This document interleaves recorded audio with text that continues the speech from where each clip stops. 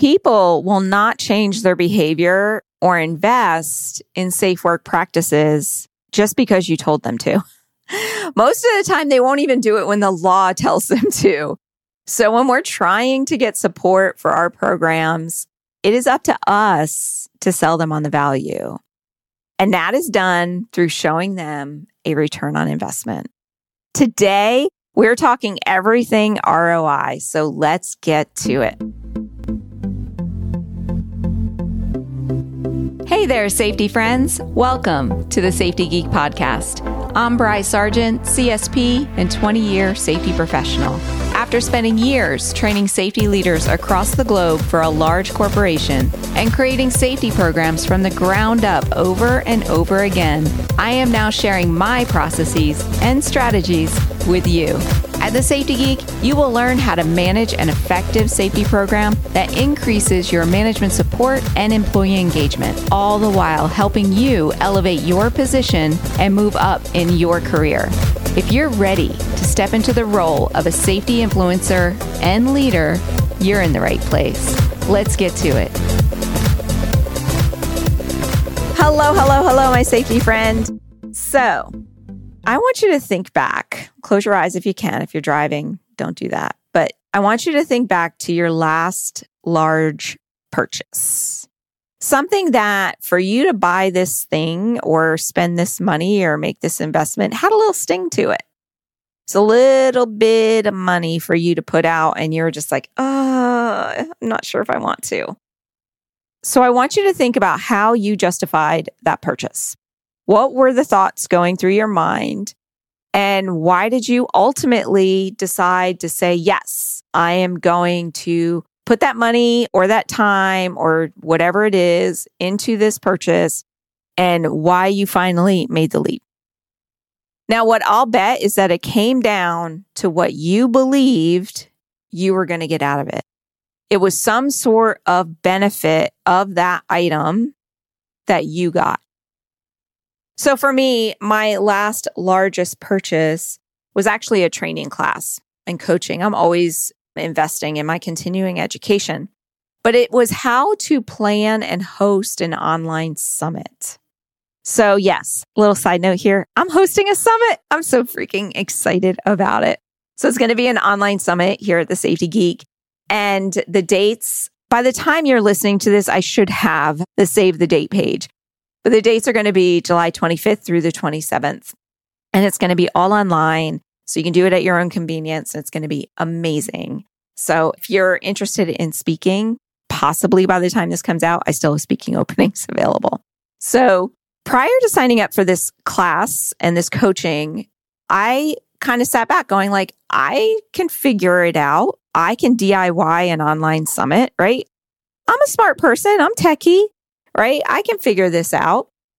And why would I need somebody to help me with it? Right?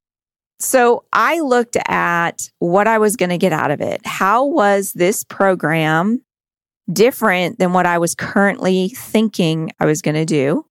What would I get out of it? Would I actually make my money back because I worked with these people on the summit? Instead of it being a summit that breaks even, maybe it's a summit that actually makes me a little bit of money on top of it, right?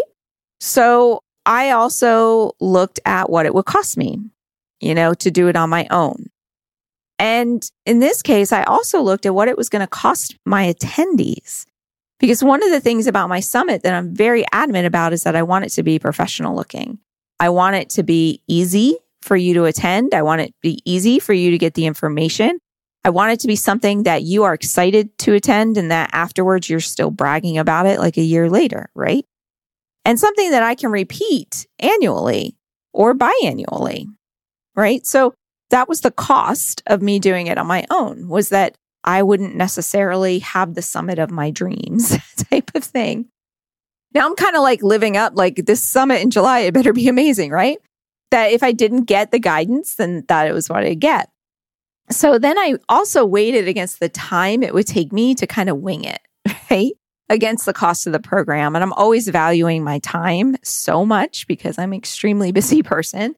and my time fills up quickly. So it's like, for me to do this on my own, it's going to cost me this much time. For me to do it with help, it will cost me this much time. So that's like a savings, right?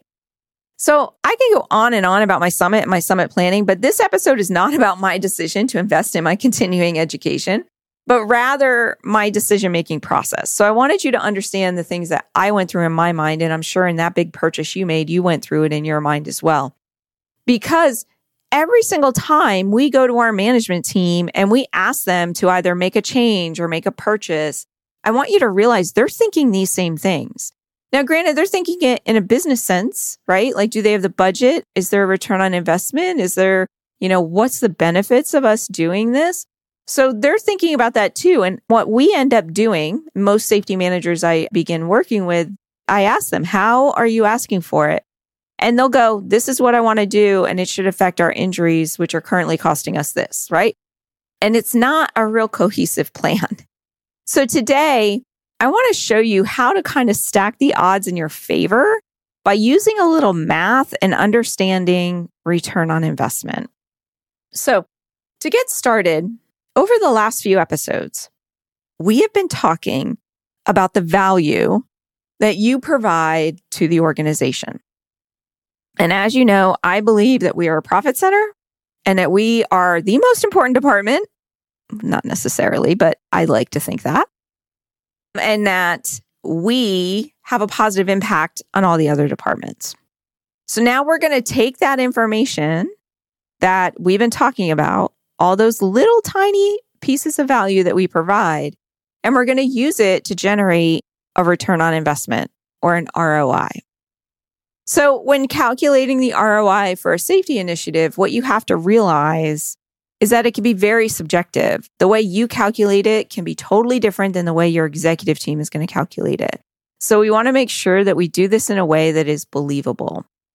So the reason why it is so subjective is because the results of your safety initiative are dependent on other people following the program, the process, the procedure, right? And this is why having an extremely strong accountability system in place is so important.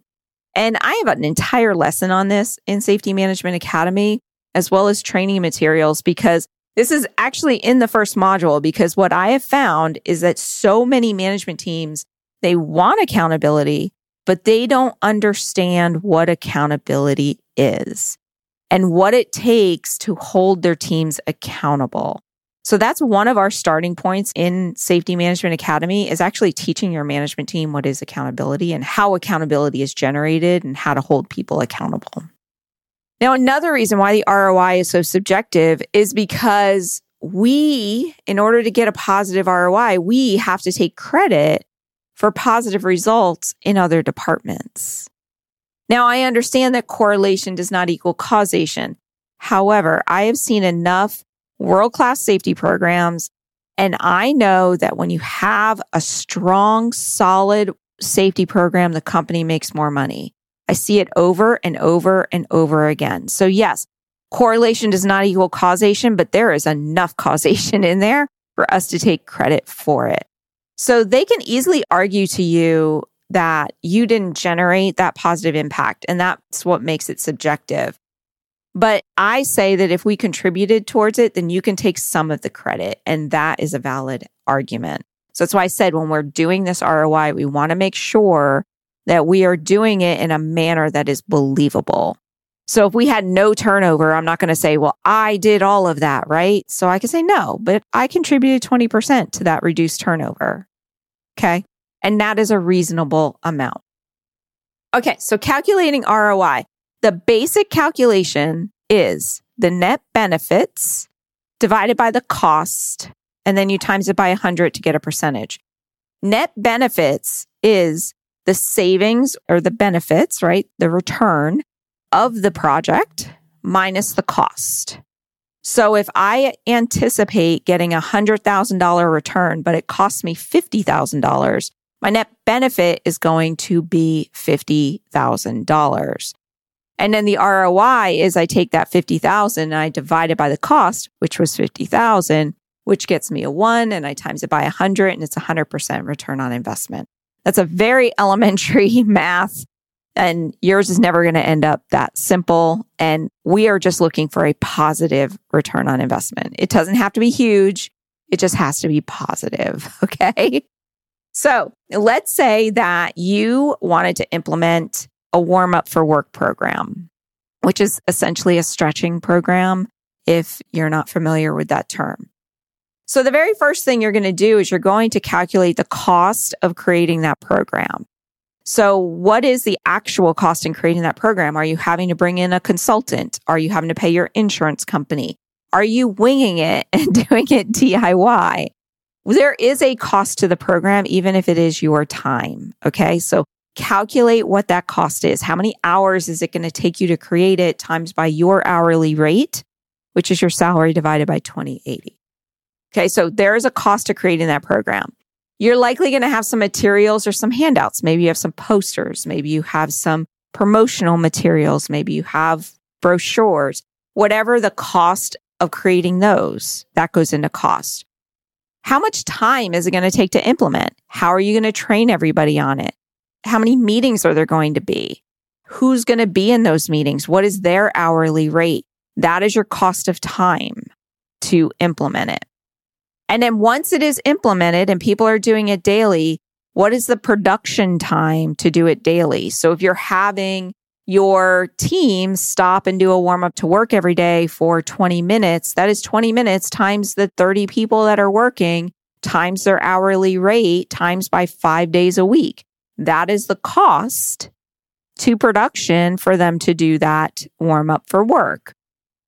And also think about the new hire training time. Whenever you have a new hire, they're going to have to be trained on the program. How much time does that take? What are you paying that new hire? How many new hires on average do you get?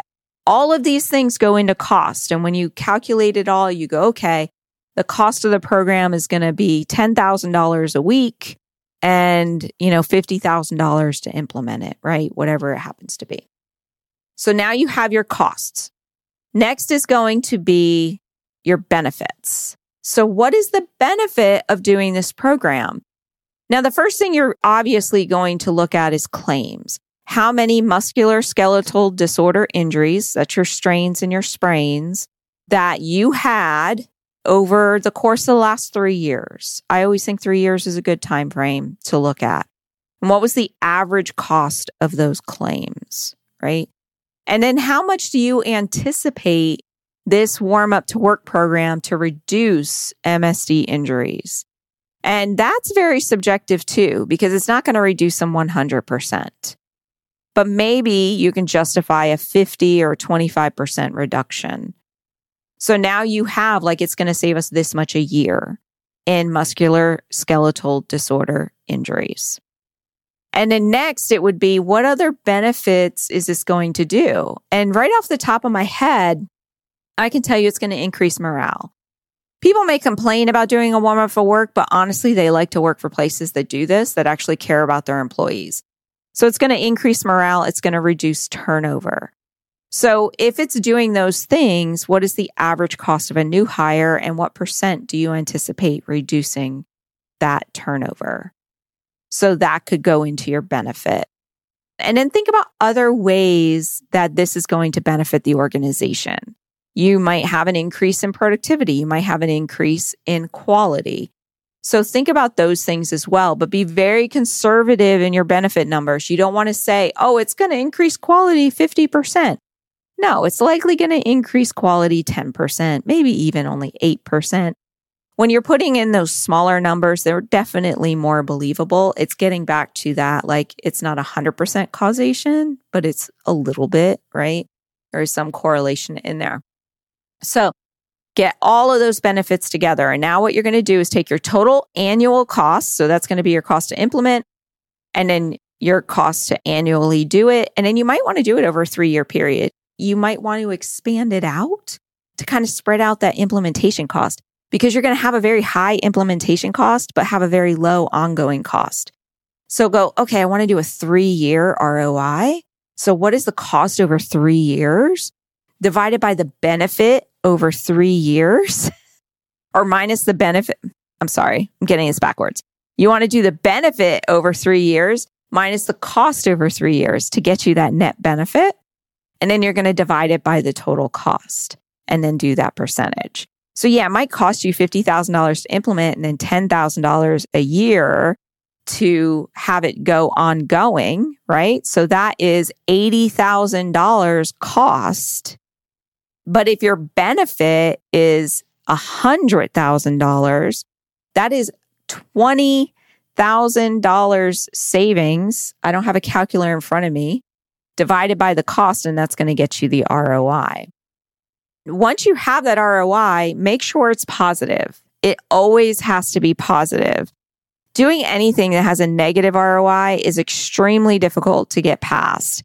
The only way you're going to get that past if they have some strong moral standards, or like their customers are making them do it, or like there's a really good chance they're going to get found out by the law or something. That's usually the only way you're going to get a negative ROI through. So you have to make it positive. So if it's not positive, then I want you to go back and look at your benefit numbers and look at your cost numbers and see how you can shift or add things in there and try to think like outside the box of other ways that this program can benefit them. So here I might be thinking that a stretching program takes 20 minutes a day times 5 days a week, right? But if your team is already doing a pre-shift meeting, you just have them do the pre-shift meeting while they're warming up at the same time. So now you've just eliminated that cost, right? Or maybe if you already had them doing toolbox talks 1 day a week, that 1 day a week, they could do the toolbox talks while they're stretching. If anyone's ever participated in a warm up for work program, it's very easy to sit there chatting. So instead of them chatting with each other, you actually have somebody leading a discussion during the stretching as well. It totally works and it helps you reduce or increase that return on investment. And if you still can't make it positive, because I actually had a Safety Management Academy student have this exact issue, they were not having enough ergonomic injuries to justify a warm up for work program. And no matter how we played with the numbers, it could not be positive, but she really wanted it. In those cases, sometimes you just have to bite the bullet and just say, it's not the right project. It's not the right time. Go put your efforts into something that has a positive ROI. Why are you trying to do a warm up for work when you're not having the musculoskeletal disorder injuries? That's not the right project for you to be getting that braggable track record of results that we always talk about. So that is return on investment. I hope I didn't confuse you too much. It's kind of hard to do math on audio, right? It's kind of weird.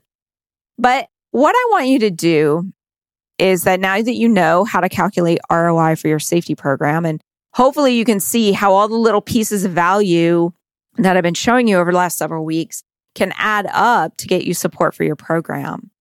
But now it's your time to actually try it out. So I want you to look at one of your upcoming projects or ideas and actually calculate an ROI. I had an SMA student do this when he got through module 1. He was a very, very new student. It was like, I don't know, 1 week, 2 weeks into it. He actually got his first project that he said they had been fighting him on. But when he calculated the ROI, it was like, oh, that makes sense. Yeah, let's do it. I now get it. So calculate the ROI. And when you go to get approval, just imagine how you're going to look. You're going to be a rock star because they're going to look at you like, oh my gosh, like you are so well prepared and you get it. You get the business, right? And it's so much easier to get support when you can clearly demonstrate the positive impact that you're having on the organization. And they look at you differently because now they don't see you as the person that's just trying to get the laws in and get the safety rules in. They see you as the person that is trying to help the company actually impact their bottom line. So I hope that helps you, my safety friends. We will chat again next week, but that's all I have for now. Bye for now.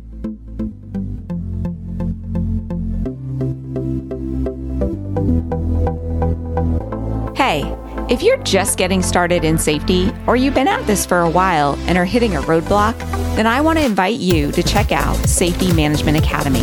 This is my in-depth online course that not only teaches you the processes and strategies of an effective safety management program, but how to entwine management support and employee participation throughout your processes.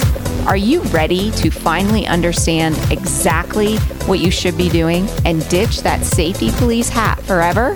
Then you have got to join me and your fellow safety scholars over at Safety Management Academy. Just go to thesafetygeek.com/SMA to learn more and to get started. That's thesafetygeek.com/SMA. And I will see you in our next students only live session. Bye for now.